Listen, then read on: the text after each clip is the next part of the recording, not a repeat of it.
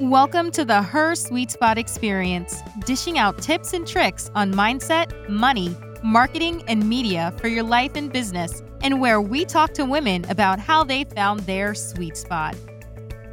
Welcome, everyone. I am your host, Marsha Guerriere. On today's episode, we'll be talking with Kathleen Meredith, writer and founder of the Fat Girls Dance Movement. I am so excited to talk to her today. You guys know how I love to start each show and by giving you guys some tips and tricks that I learned along the way in this game of entrepreneurship, right? So today's tip is all about the mindset in special honor of our guest today. So today's tip is really believing in yourself and your business. Honestly, guys, we are the most resilient creatures on this planet, and we need to build that resiliency by believing in ourselves, by believing in our businesses, and knowing that what we're working on, what you are currently working on in your life, in your career or business, it is the next best thing. And only you can exude and elude that awesome belief and positivity within yourself to your potential customers. So I want you guys to remember that you must always believe in yourself, believe in your product, believe in your service, so that is what connects you to your target market. People buy primarily from a feeling, sometimes not even needing what you are selling, but because you are able to let them see and feel your energy of positivity and the most awesome, excited about your product, they will feel that. You got to keep negative people away from your spirit, mind, body, and soul so that you can continue building the business of your dreams.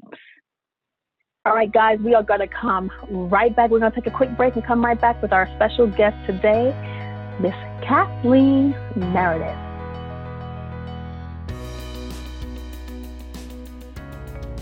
Her Sweet Spot is an online community for women influencers, leaders, and small business owners that offer coaching, education, resources, and networking opportunities for those looking to start or grow a business. We are the go-to incubator for success-driven solo CEOs who need their own team of C-suite coaches.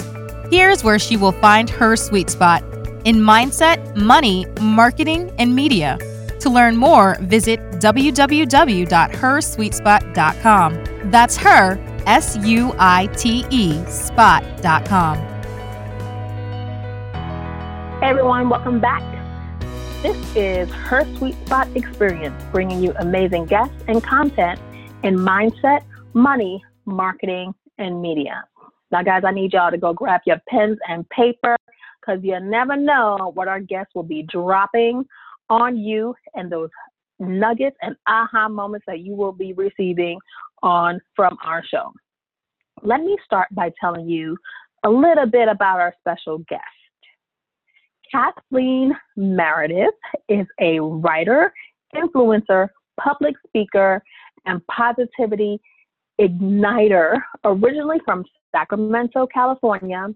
In addition to completing her first novel, she is passionate about theater, dance, Mexican food, nonprofit work, unicorns, traveling, bacon, and all other things awesome sauce.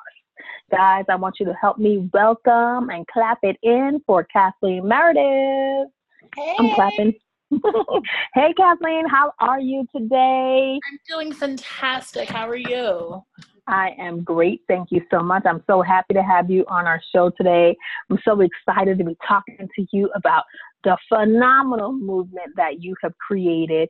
And let me tell you, from one plus size female to another, you are my shero, and I love to dance. I just wish my knees agreed with me in this stage.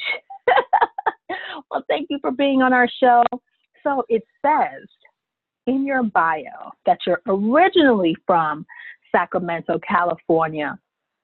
Tell me more about where you are now. If you're originally from there, it doesn't say where you currently reside. Okay. And tell us more about you. Okay, so I currently live in New York. I've just rounding up 10 years here in New York, and I love it. 2 years. All right, now I'm a New 10. Yorker. We are coming to you guys live from New York. All right, I love it. Welcome. Yeah, and I guess what I've gotten the most push from is the movement that I created called Fat Girls Dance, which is a worldwide movement bent on trashing body stereotypes through the universal language of dance. And that movement went viral. It started off as kind of like an online challenge, and now it's a movement all across the world.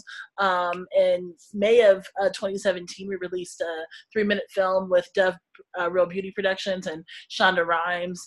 I ran a podcast with Dr. Stacey Berman, and on that podcast we discuss bodies and minds and the science behind what we think.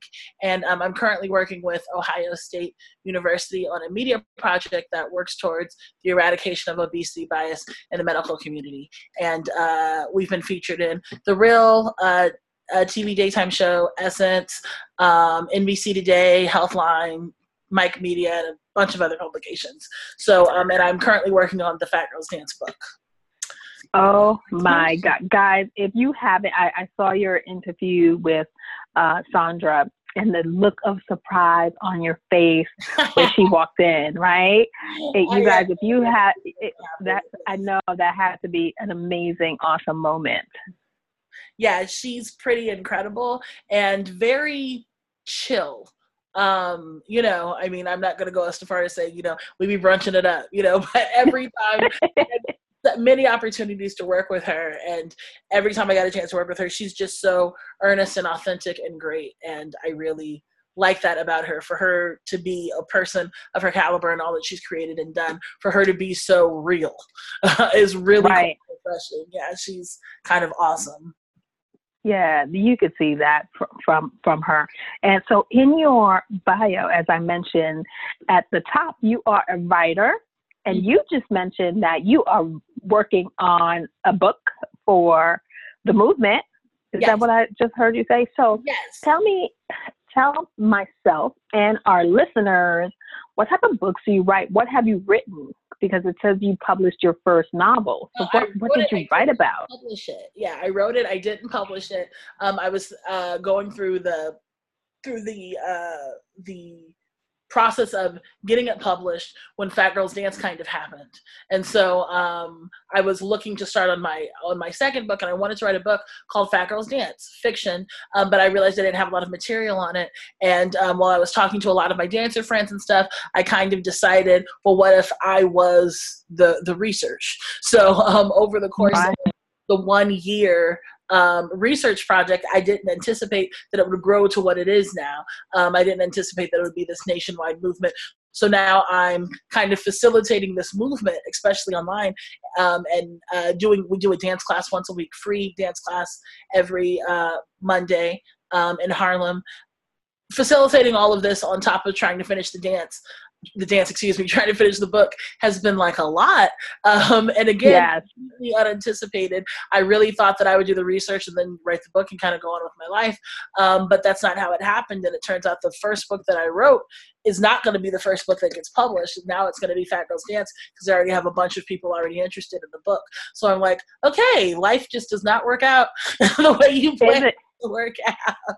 Isn't that something? So let me ask you, are you a woman of faith? Do you believe in God? And so you know that things that we set out to do, when it is his time for you, he is actually the one directing our steps. So it is such great work to see how you have evolved and how so essentially the Fat Girls Dance movement became a big business for you. It did, yes. It became a business and a movement, and possibly a clothing line that a couple of people have been interested in. Just all of these things that I did not anticipate. I really just set out to start working on another book because I had finished my first book, and I don't know anyone who's ever tried to get a book published, but it's arduous work. And so I kind of felt like I was losing kind of my creativity and working on getting it published. I was like, oh, let's just work on the next book while you're getting it published and see what happens.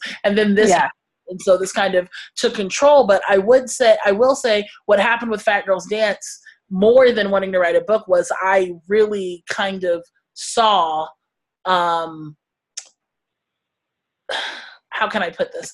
There really was a need that I did not know was needed. And what I mean by that is I have been a fat girl my whole life. I have always loved myself. I've always been confident. I come from a pretty fluffy family. So there was never this sense of, oh, you're the fat one. Oh, you're ugly. No, I was lit. I always had a pretty good life. Right. I never felt this self-hate that is pretty ubiquitous throughout the journey of a fat girl. And I didn't realize that there was this message and this necessity for fat girls to have visibility and acceptance that was so completely missing in the life of a plus size woman. And when I started doing the research and started working with Ohio State and started doing the science and all of this behind it, I was like, whoa, this is an epidemic, not just an epidemic of self-hate, but an epidemic of the difference between this cosmetic health and actual health. The idea that, you know, you can be plus size, you know, and still be healthy, not have high blood pressure, not have diabetes, and people still kind of assume that you're trash. They assume that you're lazy. They assume that you're not smart. They assume that you're making a choice to be fat. And they also assume that you're just ugly and you sit in the corner by the punch bowl. And I'm like, I have fun. I enjoy myself. I laugh. I dance. I date. I have sex. You know, it's like, that's not all that we do. Yes, exactly. It's not necessarily a narrative that is that quiet girl by the punch bowl isn't necessarily my narrative, and I know it's not the narrative of so many people. So the idea of Fat Girls Dance kind of became a metaphor for fat girls to do everything. You know, I found fat girls hiking groups, fat girls scuba diving groups, fat girls, you know, doing all of these amazing things because we do it, and I knew it, but the fact that it's a surprise to people, you know, surprise that we do all of these things. I mean, my greatest dream is that one day the Fat Girls Dance Instagram account and the Fat Girls Dance website is something I can shut down because people will stop being surprised that we, you know, it's just, oh wow, listen, some of the things we're still dealing with as a culture are still prevalent today. So you could bet your website will be up as long as the internet is alive. So there will be no need, or there will be a time where someone somewhere will always have something negative and something, you know, those prejudices against plus size, particularly women. Men don't get it as much as women do, right? Oh my God. I mean, when I'm telling you, when I started doing the research behind this, the idea that the obesity epidemic that they talk about in America is split right down the middle between men and women. But 84% of the people getting like gastric bypass surgeries and things like that are women, because we are equating our value with this impossible beauty standard that is completely unrealistic to the majority of what women look like. And it's really interesting once I started unpacking that, and again, not knowing that this was my journey, not knowing that this was, you know, one of those Moses moments where it's like there's something that needs to happen in this area. And I was like, we can talk about liberation. I'm good.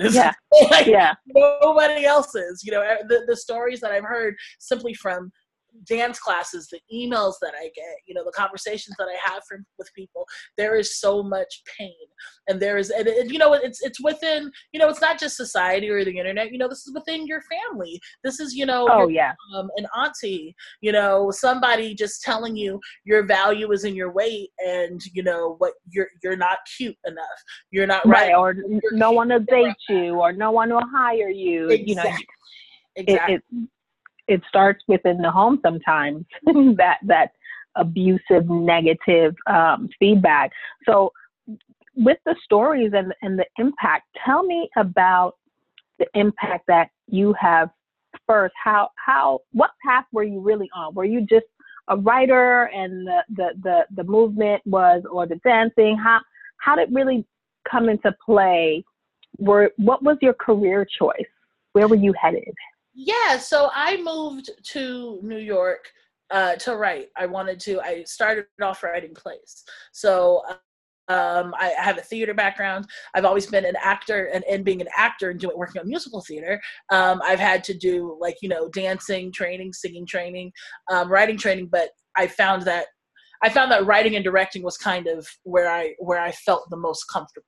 That's where I like stuff. I'm a control freak. I like telling people what to say instead of people telling me what to say. So I really got excited about writing and telling stories. And then I started kind of writing books, as an extension of writing plays. But performing arts has been a part of my life since I was a little kid. So I would say dance has been a part of my life since I was a little kid. And dance had become not so much a career choice as a thing that I did when I needed to let off some steam. I would go take a class. I would go find myself in a West African class, or one of those fun Broadway movement classes, or over at Alvin Ailey or dancing at church. What better place? What better place than New York to find all of that, right? Exactly. So dance was always just fun. What I never understood, and I started to realize only since I got to New York, was the comments that I got when people would watch me dance were kind of negative. I didn't understand them at first. I thought they were just compliments. And because I'm a theater person, I'm like, yes, love me, adore me, woohoo. But I realized that the comments were a little backhanded. It was more like, whoa, you can really move for a fat girl. Yeah. Yes. Yeah, the shock, that when I walk into a dance class, I go in the front. I like being in front. Yeah. Attention whore, so of course I'm going to walk to the front of the class. I never hung out in the back. And, even though it might take me a little longer to get it because I'm not a natural dancer, I don't call myself a natural dancer. Once I get it, I'm slaying it. It's like, all right, got it. I got the choreo. Now let's kill it. That's kind of how I operated. And every room I went into, including when I would dance at church, every space that I went into, there was always a modicum of surprise. Not just of my abilities to the dance, but my energy behind the dance. And I just kind of started noticing, that's where the idea for the book first came from. I started noticing, it's like, wow, y'all don't know that fat girls dance. And dance being an expression of everything. We dance through life. We do everything. We are just normal human beings. We just weigh a bit more, and so but there is this surprise that you, and this idea, predetermined notion that you were supposed to sit down and shut up if you're fat. So that's where the idea for the book came, but it was just an idea of a book, and I had an idea for a lot of books. So it wasn't even on my radar as a book I wanted to do. I wanted to finish my first book first, and then which was just kind of like about growing up and my childhood and stuff like that. And that book was good. People liked it, but I wasn't getting like lit agents were like, I like it, but and I was in a really big rewrite, and I just didn't have the emotional creative energy to do it. And so I was like, well, why don't you start working on another book, and then maybe you can come back to this. Maybe you just need a break. And so I took a little break, started looking at Fat Girls Dance, but when I started writing Fat Girls Dance, I realized that I didn't have a lot of research about what I wanted to write. I write fiction. So I was like, it's fiction, but I still need a little bit of, I need some meat on the bones. Backstory, right? Yeah, I kind of wanted to follow around maybe like a plus size dancer or two. I couldn't find any. Surprisingly, after I started Fat Girls Dance, I found a ton in New York alone, but now I found them all over the world. Plus size dance groups and stuff like that. So because I couldn't find one to follow at the time, I kind of decided that I would be my own research. I also have a marketing and graphic design background, social media background. That's kind of how I pay my bills. I do freelance graphic design, social media, and marketing work. The idea of one dance every week for a year in my branding brain made sense. I was like, oh, that's cool. We could do like an online challenge. We could ask people to join us. And I just thought it was going to be me and my bestie, my roommate, Raven. I was like, will you do this? She's like, hell yeah, it sounds like fun. So we were going to do it together, but then all of a sudden all these other girls started joining, not just for a dance, but saying, no, we're going to dance with you for the whole year. I'm like, you guys are crazy. I don't even know what this is. It's like a dance company, it's like we're just doing this online challenge. It was very nebulous. And so the fact that people jumped on so excitedly and were completely on board to seeing those videos drop every Friday, and I started getting videos from around the world to post. People started following us like crazy. Dove and Shonda Rhimes reached out to us, and at the time we had barely any followers in social media. I have no idea how they found us, but they did. That's amazing. Yeah. That's so encouraging, because there's so many of our listeners out there believing that there is connection to your next level, to those number of followers. So what you're saying right now is such confirmation, things that I tell them all the time. Let's stop focusing on those numbers and just give whoever's watching exactly what they want. Exactly what they want. And I think a big thing when people ask me this as well, because we have like 15,000 followers now, we've got good followers on YouTube, and we have built a brand and a name. We trademarked Fat Girls Dance, and we're parlaying that into a book, and Fat Girls Dance is only moving higher, and it's amazing. But I also, when people ask me, because I have social media, I work with a lot of entrepreneurs as well. And a big question they always ask me is, so how do I make something go viral? I was like, well, going viral is simply not, something, if we posted one video, it never would have happened. It was the consistency. Right. I was like, if you want to drop this video and make this thing go viral, what's your next 6 videos? Because that's when Ellen's going to see it. That's when someone from The View is going to see it. It's simply not going to be, it was just a fluke. That's extraordinarily rare. That's lightning in a bottle. And I think if you want to get people to start noticing you, it has to be this, I'm working my ass off, and branded partners like to see that. So there does need to be some dedication to your brand and your work. And I promise you, I did not want to do it. When I heard it in my head, one dance every week for a year, I was like, I don't want to do that shit. Yeah. Just my language, but in my brain, I completely didn't want to do it. And everybody I ran it by, from dancers to marketing people to my mentors, they're like, yes, it's brilliant, do it. I got no no's. The universe was saying no. And sometimes when it comes to what you want to do and create, that's going to be that really hard thing, that really exhaustive thing, that thing that's going to take everything out of you. That's going to make the difference, because I promise you, Fat Girls Dance is still taking everything out of me. Absolutely. And success doesn't come without sacrifice and taking a lot out of you. What I say about the whole viral thing, I tell people, and I relate it back to real estate, right? Mm-hmm. The market dictates the price of your home, not what you believe it should be. It's what the collective outside. And so going viral is oftentimes it's not about what you think you're doing on purpose to go viral. It's what people believe and connect to that goes viral. And it's what I said at the top of the hour, with believing in yourself and your business, and that shines through. And hopefully, maybe you'll be one of those like one-hit wonders that we talk about and we hear about so often. I am so loving this conversation. We need to pause for a little break. We're going to come back. We're going to pause for a little break, guys. We're going to come back, and I want to talk to you more about body positivity. All right. All right. We are talking to Kathleen Meredith. Be back in a second. You're listening to the Her Sweet Spot Experience.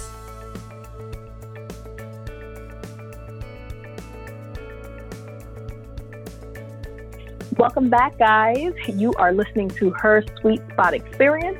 We are here with our special guest, Kathleen Meredith, writer and founder of the Fat Girls Dance movement. So let's get right back into it, Kathleen. Let's talk about body positivity. Okay. I know within your message that in your movement, it's all about, what is body positivity, if you could tell our listeners. Such a good question. Body positivity is, in my brain, body positivity is the acceptance of your body as is. Not 10 pounds from now, not when you get, that boyfriend that you've always wanted. Body positivity is acceptance of your body as it is right now. Body positivity is it's the rejection of beauty standards as given to us by the media. I think that's a big part of body positivity. I think another arm of body positivity is my body, my business. So it's however your body is, it's me and my business, between me and my doctor, if I want to include my doctor into that conversation, but it's basically me, and respecting that, me not having to explain my body and what I do and my choices and what I eat and how I work out, me not having to explain that to anyone because it's my body. And lastly, I think body positivity is the acceptance of change. So that means as your body ages, that means if you felt like you needed to do gastric bypass surgery, no one should have any opinions about that but you. It means that if you had a baby, that's your business. If you lost a baby, that's your business. That means if my body goes up, down, and in circles, that's my business. So I feel like those are kind of the 4 pillars of body positivity to me. Fantastic. Well, how have you been faced with the opposite, right? The negativity. So body positivity being all things that are positive and encouraging. But was there ever a time for you before this movement, during this movement, especially now that it has evolved into business? And we know as entrepreneurs, we know that, girl, things get turned left real quick. Has there ever been a time where you probably didn't feel as positive as you are today? Yeah. I would say, I would say that everybody, and probably even some men, but specifically women, statistically, 91% of the female population, specifically in America, is unhappy with their bodies. So that's all of us. That's at any size. Let's just put that on the table. That's the at size any size. Size 22. We're talking 91% of the female population. We're talking at any age, at any size. Yep. The statistic that they were starting with girls who were 10 years old. So, I mean, we're going across the gambit here. So I would be lying to you if I was like, no, I absolutely love my body at all times and all places. That's a lot. Yeah. I would say for the most part, I have found that I am more confident and accepting of my body than a lot of women. And I know that comes from the love and support that I had from my family, and I was raised with a lot of confidence. I know that it's nothing I earned. It was just in that, that good spot, that place where you're learning yourself between 0 to 7. My parents put some good stuff in there, and I did nothing to earn that. I could have been a foster kid. I could have been on the street. Did nothing to earn God putting me with a really good family. That was just what happened to me. So I feel like because of that almost birthright thing, I probably walk with a lot more confidence than a lot of women. But I will not go as far as to say that I do not have those feelings of, oh God, I'm so friggin' fat. Bleh. I call my my tummy my Alfred Hitchcock tummy because it just goes out so far. And it's like, what are you doing? Just kind of, why are you so far out? And I have like this flat booty and I don't like it. And all of those things that, irritate you about your body. You're like, right. I have really great legs and really great arms. I'm like, if I could just get my stomach to run backward to my booty, I could be Instagram model. It'd be great. I got the body I got this belly and I got this flat booty and we're rocking and rolling. We've been together for some years now and this is just how it is. Yeah, so, that's how it is. But I feel like when those feelings come up, because they do, I feel for the most part, I just kind of sit with them. I own them. I let them kind of wash over me for a little bit, and then I go and do something that makes me feel fierce. Usually that's dancing. That's dancing. I was going to say that. So how do you overcome it? Yeah. And please say that dance is a part of that. Dancing is absolutely a part of it. There's something about, and I will not go as far to say that this happened overnight, but I've gotten to the point between doing that year of dance where I had to be looking at myself in the mirror 2 to 3 times a week, there's something that happens to your brain when you're having that much face time with you and that much face time with your body. So it's like all this time in the mirror, dancing. And then I have to go home and edit videos and watch myself dancing. I had gotten to the point where it's like, girl, you're all right. Okay, you're kind of fierce. You really start kind of looking at yourself differently, and you build a little relationship with yourself that I know that when I get in the mirror with Kathleen and Kathleen have such a relationship that Kathleen can put Kathleen in a better mood, that I can say, hey girl, you're good. You're doing this dance. You look cute. Look at you. I can like hanging out with a friend instead of hanging out with an enemy. Regrettably, for a lot of women, hanging out with you is like hanging out with an enemy. And this relationship that I have, this healing and this healing of a disconnection that I had with my body took time. This started in 2016, it's 2019. I've been working on this really great, like I never hated myself, but this deep connected love I have with myself that took some time in any relationship, that took some time.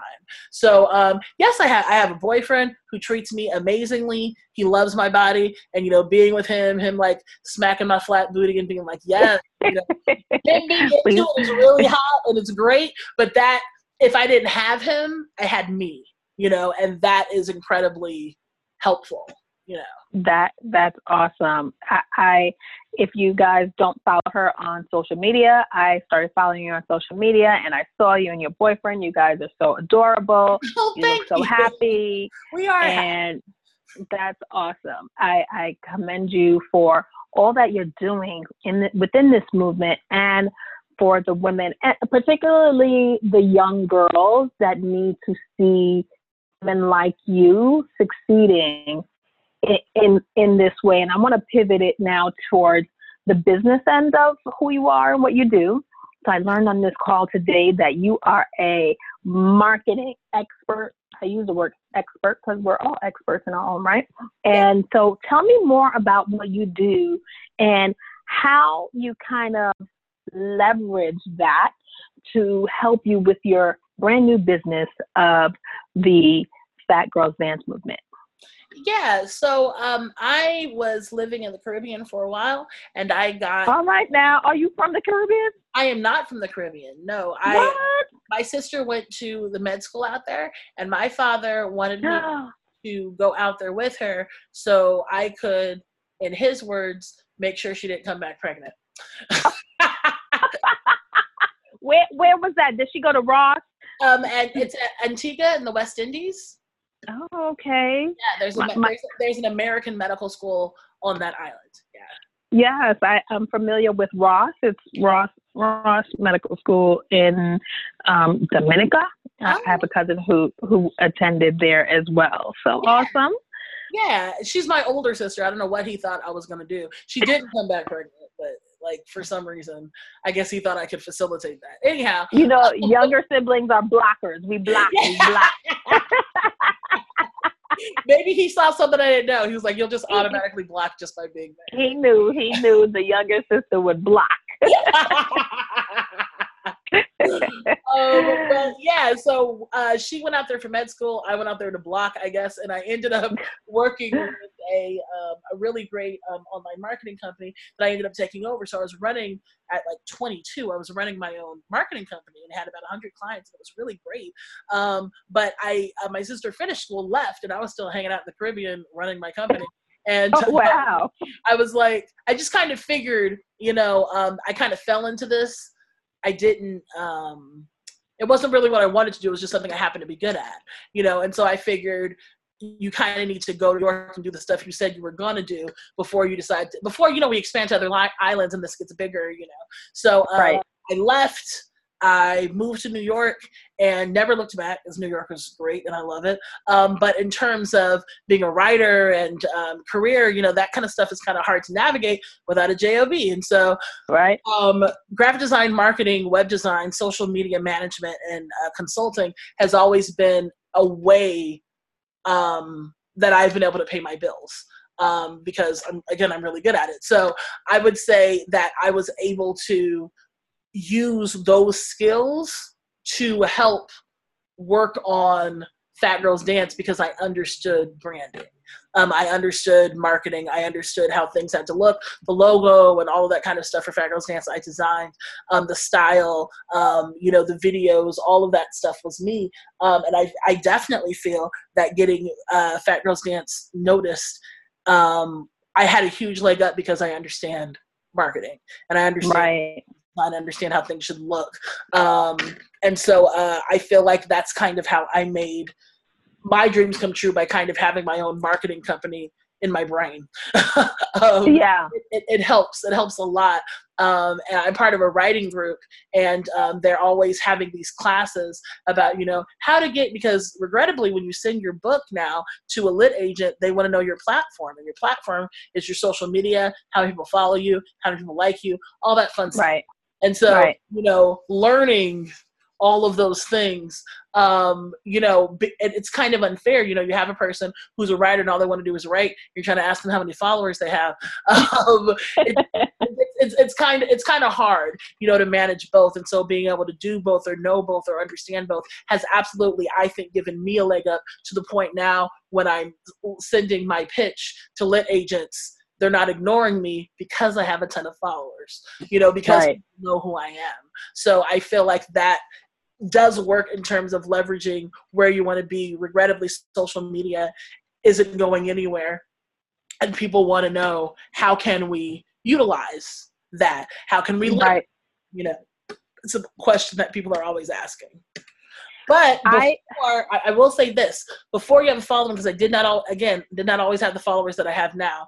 And when I got some of my bigger deals, my deal with Dove, my deal with Kleenex, I didn't have all these followers. I didn't even have 10K followers. So what I would say is, if you don't have the followers, when people are looking for you, be on point. That's really all I can say. Be beautiful, be streamlined, make sure your brand makes sense, even if you don't have the followers to back it up yet. Be on point, be beautiful, streamlined. That's very important. Consistency in your brand throughout your different platforms, right? Say that again. I tell my clients that all the time. I'm like, your Facebook looks like this, but your Instagram looks like this. You can't have both, man. Like, which direction are we going? Right. So important. And how important is knowing your target audience? Dear God. So, I'll say this. You got to know your story. And if you know your story, you know who it's for.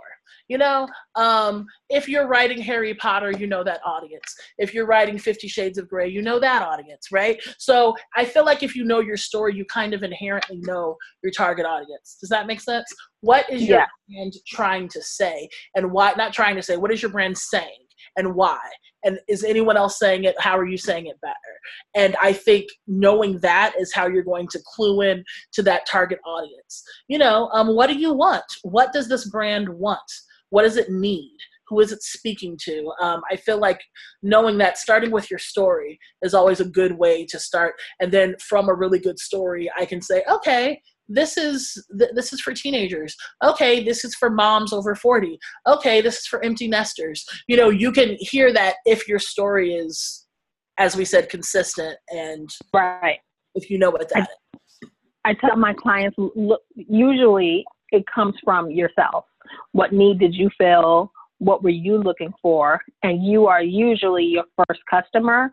Absolutely. So look at yourself, look at what you, or think about the message that you wanted to hear when you were seeking this type of service or product, and speak to that. Speak to yourself. Amen. And get that message across. So with that, now knowing you have this whole, are you still running your branding company? Do you have a staff? And how did you go about fulfilling the need of working partnerships, collaboration? Oftentimes entrepreneurs are so we cater to the solo CEO that really don't have the budget to hire staff. So we bring in that coaching, and I facilitate them with additional coaches in my network to fill those needs in mindset, money, marketing, and media. So what are you doing to make sure that your business is growing and can scale at the growth? Because you have this big movement. I'm sure business is not slowing down for you. No. Fat Girls Dance, nor my marketing and branding business, which is called CM Creative Labs. Neither one is slowing down. And it is exhausting, Marsha. Yes, it is. Very exhausting. The idea is that I can slow down on CM Creative Labs, finish the book, do Fat Girls Dance full time, parlay that to a Netflix special in the name of Jesus. Yes, amen. I received that for you. Right. Walk away from CM Creative Labs, even though I love it. I have another business partner who I think can kind of absorb what I'm doing, but I have a lot of clients, and it's not slowing down. I feel like I feel like in terms of staffing, so if you can't afford staff, there are a lot of different ways that you can go about getting staff to help you. There are virtual assistants, which are incredibly cheaper than regular assistants. There are different things that, like, if you need like little stuff done, like, a logo or a business card, there's Fiverr, there's all these different places. If you want to do it yourself, there's Canva, and you can create stuff like that. If you like, Canva's really for if you have no idea what you're doing, tons of templates, things like that. So you can always get someone, you can always hire out for just like little projects you want. I also hire out for stuff that I just don't have time to do. Like, I am by no means pulling down all this money, but I hire and keep a maid. I decided that I just can't do it. That's right. My room is a mess, and sometimes I need it not to be, and I can't do it. So, I have a maid. She's amazing. I love her, because it's not as if I can't clean up for myself. I just can't clean up for myself. It's like it's not happening right now. So, and there are more effective ways to use your time. Exactly. Then worry about this, so those, my sisters, who live in Atlanta, I live in New York, like, oh, Kathleen, she's in New York, she's bougie, she has a maid. I'm like, it's not bougie. I don't have time. I'm running 2 businesses. I do not have time. So it's kind of deciding where you need the work and where you need the help. I have and bartering works too with friends who like run their own business and have different services. I have a friend who has a virtual assistant company, and so she has virtual assistants all over the place. And I was like, okay, look, if I throw some business your way, can you throw some my way? And we just work that way. She's been kind of my assistant / just like sending emails. I have a lot of clients who need research. They're like, can you research all of the influencers who do health and wellness? Sure, Jen. Can you research all? It's like, I don't but there's other stuff that I have to work on. I was managing someone else's podcast. I had to work on that. But in terms of finding guests for that podcast, I outsourced that out. And I think also when you're a solo entrepreneur, you tend to get a little control freaky. You tend to get only I can do this. Only I can work on this. I was like, that's just not true. Which causes so much paralysis and movement and paralysis, Marsha. You just sit there and stare at your laptop and try not to cry. You don't do anything, and I feel like, what can you let go? What kind of stuff can you let go? I finally released, we do all these videos for Fat Girls Dance, and we're literally shooting a video every single week. And I don't have time to edit those videos and get them online. My lovely boyfriend knows how to edit video. And I'm like, awesome. You asked him to edit these videos and get them online because you're a control freak. That's why. And you're freaking out. There's no reason why he can't do it for free. You have editor friends who you could get to do it, but you have to pay them. Your boyfriend can do it for free. And so I just basically showed him how to do it, everything from editing it to getting it online, and I don't have to touch it at all now. And it's seamless and it's lovely, everywhere from getting free help to bartering with your friends to finding out where you can get other kinds of help. If you're in the Absolutely. New York area, New York has all kinds of free services to get assistance, Absolutely. all kinds of work studies for teens where the city pays them. You just have to have an office for them to work. There's all kinds of stuff. There's oh God, I'm blanking on it right now. Well, hold on to all those nuggets. We're going to just take a quick break for our Her Sweet Spot Mindful Moment.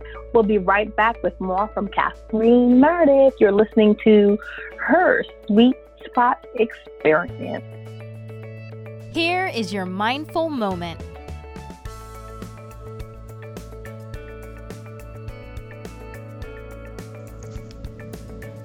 Welcome to the next Mindful Moment with me, Natasha Nurse. I'm the owner and co-founder of Dressing Roommate, a coaching and consulting platform dedicated to teaching women 3 vitally important things. First, how to think with clarity. Second, how to dress with confidence. Third, how to live with purpose. And for this mindful moment, I'll be teaching you the 5 essential tips needed to create your winning mindset. So let's jump into it. Number 1, with a bullet, giving up is never an option. If you refuse to believe in yourself at any moment on your journey, you can never expect the world to believe in you. You can never expect the world to support your dreams and your aspirations because you've given up on you.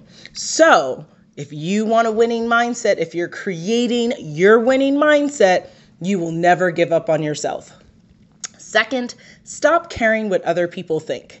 Are you living for you or are you living for others? Last time I checked, when we wake up in the morning, God willing, we are in our body, which is our directive to say, hey, I've got to focus the life I have for the body for which I am in. And this is your life. This is your time. The time is now for going out and doing what you set out to do, regardless of what other people think, what other people are saying, and what other people are doing. Your journey is your journey. Go ahead and live it. Keep moving forward and stop caring about the rest. Next, you have to be hungry to get the answers to the questions you have. And you and I both know there are questions. There are many, many questions we have. We have questions in the morning, in the afternoon, in the evening, while we're sleeping. The questions never stop. But guess what? If you refuse to figure out those answers to those questions you have, you're going to what? You're going to stand in your way of your own progress, of moving forward. And it's simple. We know the Google machine. Just reach out, pick up your phone, go on the computer, ask away. Get connected to the people who have the answers, discover the answers on your own. But no matter what, you've got to be hungry enough to get on this expedition. Sometimes we have to be a detective when it comes to figuring out how to make our dreams come true. And you are totally up for that challenge because you're a winner and you have a winning mindset. So let's do it. Next, 4th tip, start and end the day correctly. What do I mean by this? We can do whatever we want. That's the beauty of life and choice. However, we do know if we do certain things a certain way, we are most likely going to have a better outcome. So if we want to start and end our day correctly, what does that entail? We need to have daily consumption of positivity. There's a lot of negativity going on, a lot of things that we pay attention to that depress us, that hurt us, that make us feel bad, that make us question ourselves and our lives and our journeys. But are we spending enough attention to the things that make us feel good, to the things that make us get activated and motivated and inspired to live the life that we want for ourselves? I'm guessing not enough, right? There's not enough time for the positivity because we're usually throwing it towards negativity. And guess what? We don't have to. Today is the day that you can stop. And you can say, nope, I'm not going to go and look at that show that makes me hate where I live. I'm not going to go talk to that friend who makes me feel like I am just not who I need to be in this world. Instead, I'm going to listen to this mindful moment. I'm going to listen to this on repeat. I'm going to read a couple of articles. I'm going to write a couple of articles. I'm going to do what I need to do to have the daily fill of positivity that will keep me moving forward, not relish in negativity and never move anywhere with that.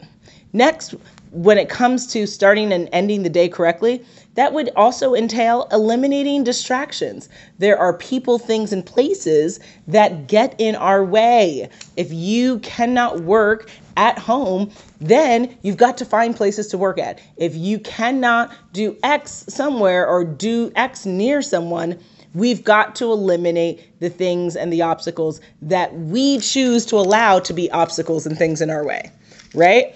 And also, you need to do this on repeat, right? Starting and ending your day correctly is all about a regiment, right? So this whole idea of like, I don't know how to live by a calendar, or I'm tired of living by the calendar. Wherever you stand on that spectrum, you have to determine what are the things you need to absolutely do to be as productive and successful as you want to be, right? And whether that includes a calendar or not, you are in charge of figuring out what you need to do every single day. And you do it. And you do it over and over and over again. And at the end of the week, take an accounting. How did it go? Was one day better than the other? Was this week better than the other? And make adjustments as you go along. But that daily and weekly regimen, which turns into monthly and quarterly and annual regimen, is how you stay in that cycle of success, which is all for having that winning mindset. So it all makes sense, guys. The fifth tip for having a winning mindset and creating that for yourself is simply to see yourself as a winner, right? Winners win because they tell themselves that they're winning in their mind before they even begin to execute in that reality. Winners also do what? They appreciate life lessons and they apply them in their actual lives. They don't take moments of challenge and obstacles and quote unquote failures and let that put them in a state of mind where they feel like they can't move on or that they can't accomplish what they want. But they learn. Winning is all about learning. So if you are able to learn and apply, you are on your way to having that winning mindset for you. So now I have some words of wisdom for finishing up this concept of how do we create and maintain this winning mindset. And here it goes. Winners fall. Winners falter. Winners always get up. Winners never stay down.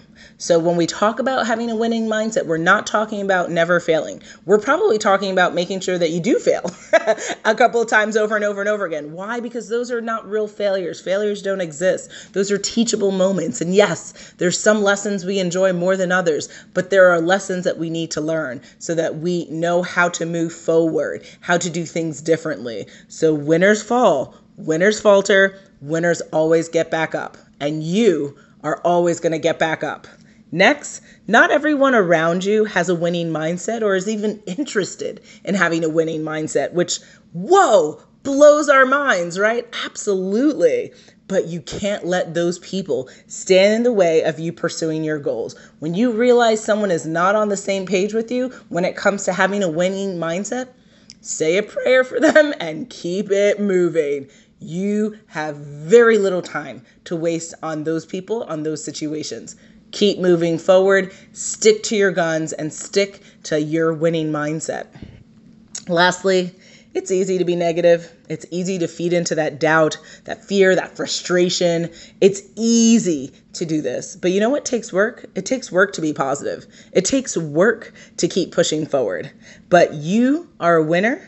You have a winning mindset, and you are moving closer to making your dreams come true.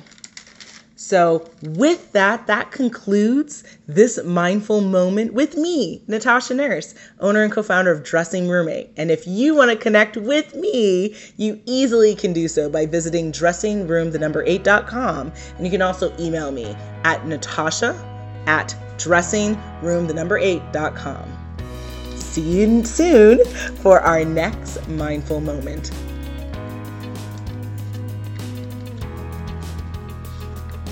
Welcome back, guys. I hope you enjoyed our mindful moment brought to you by Her Sweet Spot, your strategic partners for your business. Now let's get back to talking to Kathleen. Kathleen, I have been loving this conversation. I love when I don't have all the information about my guests that could possibly be out there. So I love that you come with this plethora of experience and knowledge as an entrepreneur in marketing, in social media management and marketing, and digital graphic design. I think you are a phenomenal person. Hey. And you just have so much out there. I have a segment that we like to do here on the Her Sweet Spot Experience called In the News. So in that, we're going to talk to you about some things that we may have heard in the news that have been posted online, and we want to get your feedback. Are you down for it? I'm down. Let's do it. All right. So we want your feedback. Do you agree? Do you not agree? Can you give us your advice? So on today's In the News segment, it's coming from GetHealthyYou.com, and they are providing us 5 ways to practice what else but positivity in honor of you being our special guest for today. So the first way to practice body positivity, according to GetHealthyYou.com, is to recognize that we all come in different shapes and sizes. What say you, Kathleen?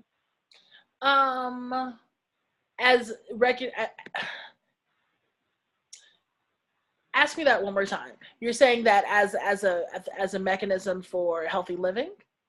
Practicing body positivity, they want people to recognize that we all come in different shapes and sizes. How important is it that we recognize that body positivity can be practiced with a person that is not just plus size? Oh God, yes. Yes. So acceptance of your body as is, which when you asked me what was the definition of body positivity, I said acceptance of your body as is. But also acceptance of others. I feel like when you do this body positivity thing, yes. So first of all, body positivity, like back in the 70s, was started by women of color, and it was started by plus size women. But I feel like there has to be, the more I talk to women, and the more I talk to women of all sizes, and to be honest, even men, some men I talk to, especially men as a part of the LGBTQ community, body self-hate is not, designated. We don't own body self-hate.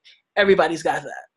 Everybody's got that. We do not own the market of it. And just because we are marginalized and not accepted by society, it does not mean that a lot of people aren't going through the same exact body issues and body hate. So I always say size 2 to 322, all of us have to start accepting bodies and stop treating people like they're trash because, oh, she's a skinny bitch, oh, she's that blonde broad, that kind of thing. Becky with long hair. I think we're losing in the game, the way we turn on each other, Another stat that I had heard about was 2 out of 3 mean tweets on Twitter are done by women, and they're about ourselves. So this self-hate is insidious, and we crap on each other. And I feel like part of the way to turn this thing around and turn around these unnatural and unattainable beauty standards is if we stop subscribing to it. And part of the way we stop subscribing to it is stopping the mean girl crap amongst ourselves. Oh gosh, we could talk for hours about the mean girl and part of why I started this whole business and Women on the Rise movement. But number 2 on the 5 ways to practice body positivity, according to GetHealthyYou.com, is practice positive self-talk. Now we talk about just, affirmations, but how important to you is practicing positive self-talk? I think the important part about what you just said is practice. I think when you are in an unhealthy relationship with someone and it's been going on for so long, that when that person says something nice to you, you're not going to believe it. Right. Especially the first time they say it. So we're talking about an inner dialogue that has been consistently negative and mean and trashy and awful. The meanest of the mean girls lives inside your head. So yeah. I feel like combating that chick, because even if you say you look nice today, she's going to say, no, you don't. She's going to shoot it right back at you. So I feel like practice is the important and operative word. There is no Instagrammable, Grubhub, microwavable way towards wellness and self-love. Yeah. It's practice. It is consistency. Think about any marriage. That's what I say when I tell people about self-love. Think about any marriage and all the stuff that it takes. Hard work, dedication, some fights, some disagreements, some compromises, constant communication.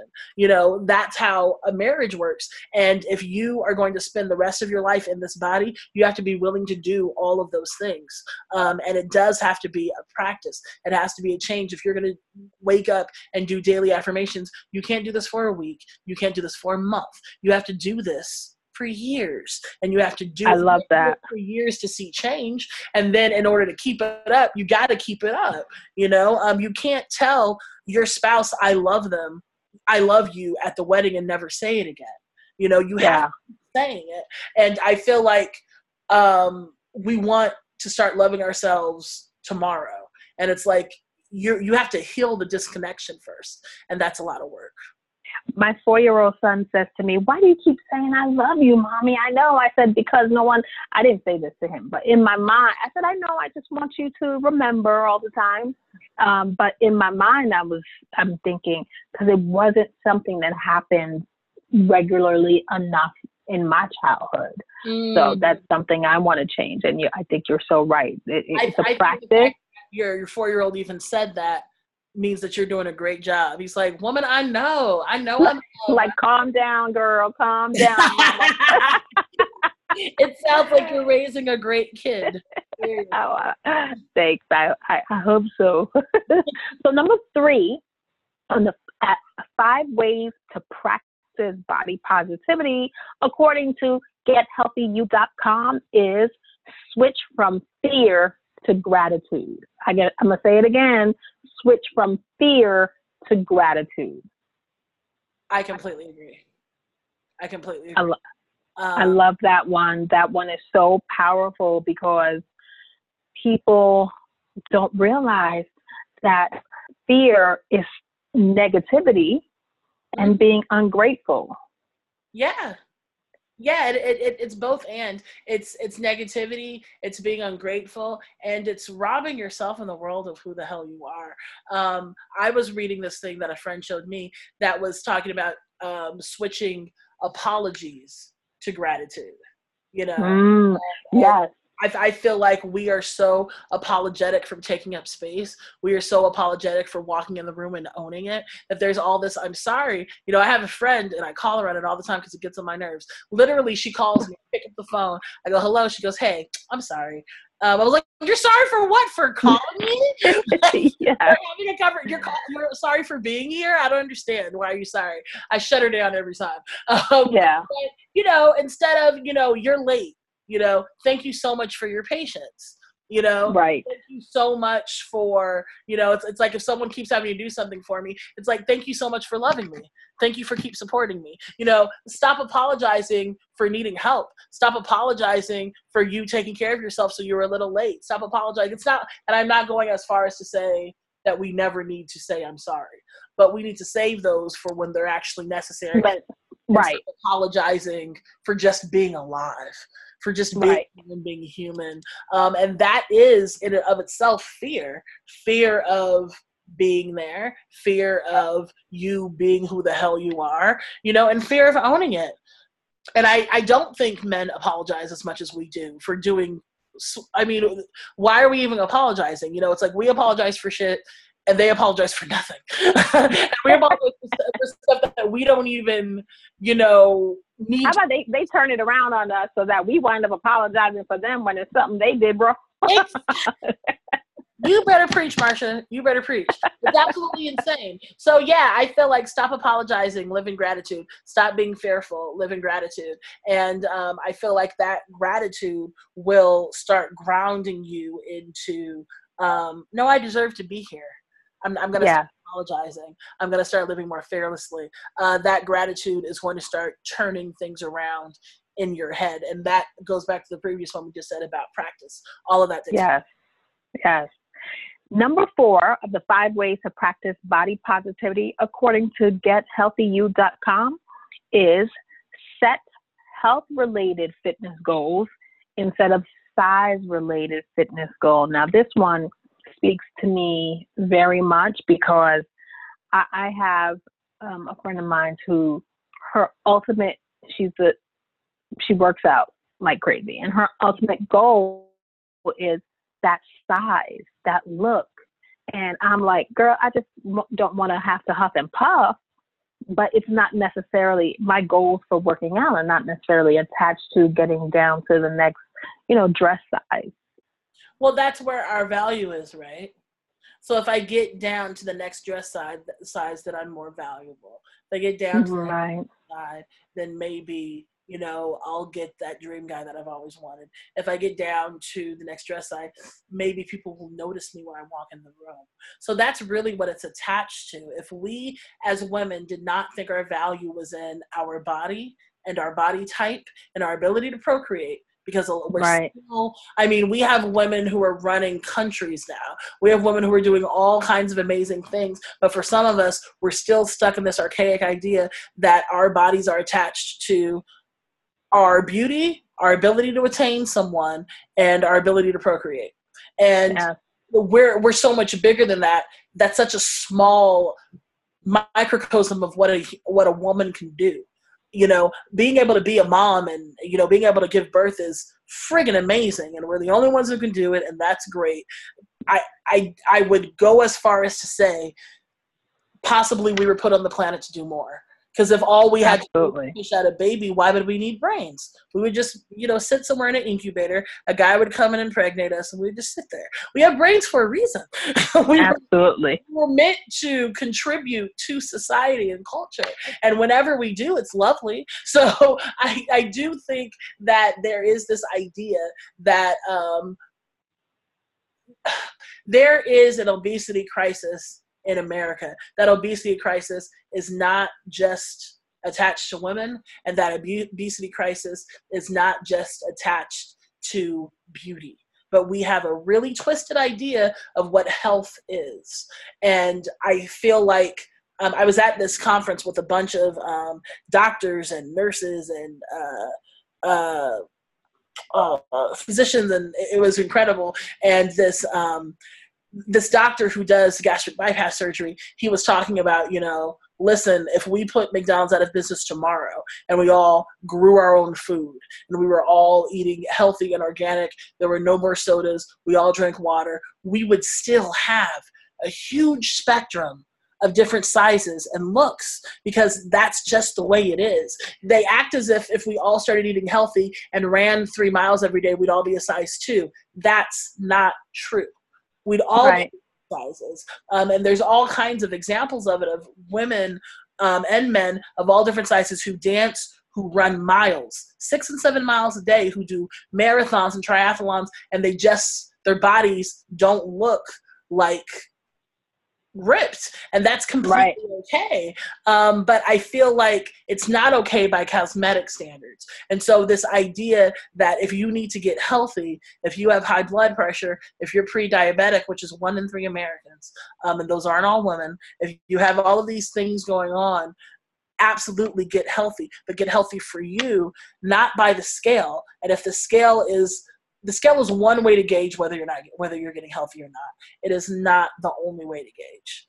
There's all kinds of things. Are you breathing healthier? Are you sleeping well? Do you have more energy? Do you feel better? Are you happier? There are all these other ways to gauge, if you're getting healthier, that are not solely in your waistline getting thinner.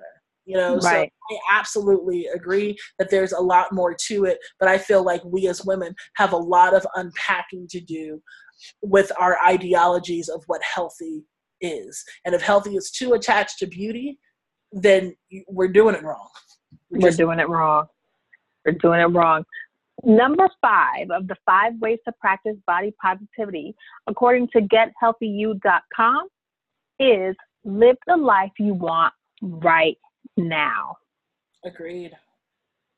I completely agree with that. Again, one of the 4 principles I believe in for body positivity is acceptance of your body as it is right now. And there is so much science behind the necessity of that to lose weight. And that's what blew my mind after I started doing the research. There's this study in psychoneuroimmunology that basically talks about how your body on a biological level is listening to everything you think.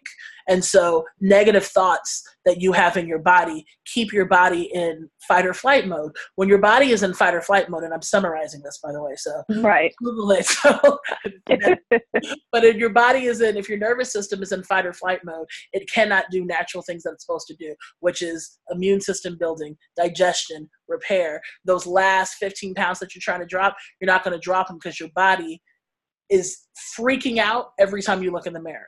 You know, your body's like, oh my God, fight or flight, fight or flight. Your body doesn't wow content. And so your body, you know, back when fight or flight was only meant for like if you saw a saber-toothed tiger and you need to run, you know, right. You're in fight or flight every day because you're stressed, because you're exhausted, and because you were consistently sending negative, hateful things into your body. And those hateful things come off as a threat. So you're a threat to yourself. Your body isn't going to be able to drop weight that way. And so I feel as if there's a lot of science going on that's telling people, look, body positivity is not cute, woo-woo bullshit. It's science. And if you don't start having a healthy relationship with your body, we're never going to really eradicate this health crisis that we have. We're not pairing the self-hate that is in America with the obesity crisis. We're not putting them together. There's a lot of causation and the connection between them, not to mention all of the things that happen when you self-hate. You know, women's caloric intake comes up when they self-hate. You know, there's a direct line between people reading negative things on social media and the stuff that they put in their bodies. You know, all of these things are completely connected, and we're not marrying them. We're not paying attention to them. We're just saying, oh, you know, that's self-love, you know, body positivity, you know, is bullshit. You know, if you're fat, you need to start doing, you know, body positivity is promoting obesity, and you need to start doing more, you know, by me telling you, hey, you're fat, I'm giving you tough love.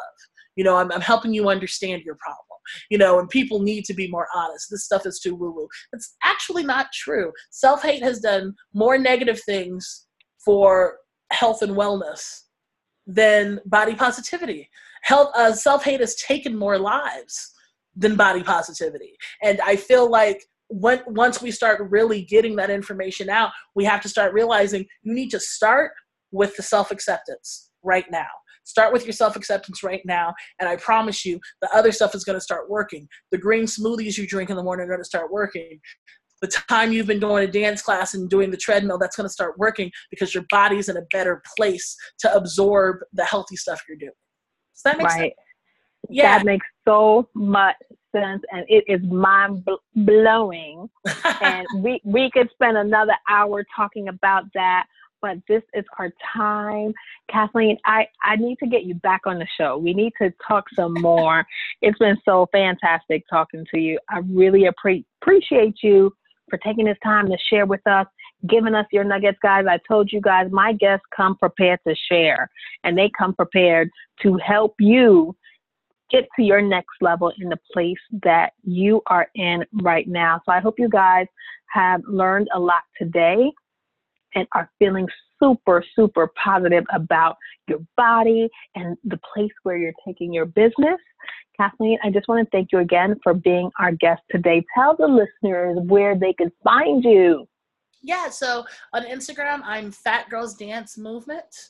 On Twitter, I'm Fat Girls Dance.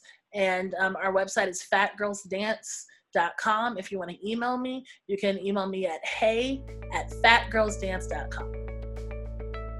Thank you guys so much. That's our show for today. I love you guys for listening. Until next time, you know how I feel. When we empower each other, we all rise.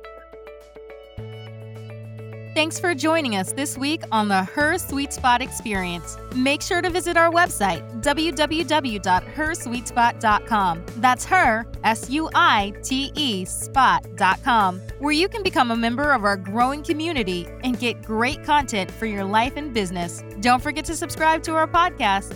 We are your strategic partners to grow your business.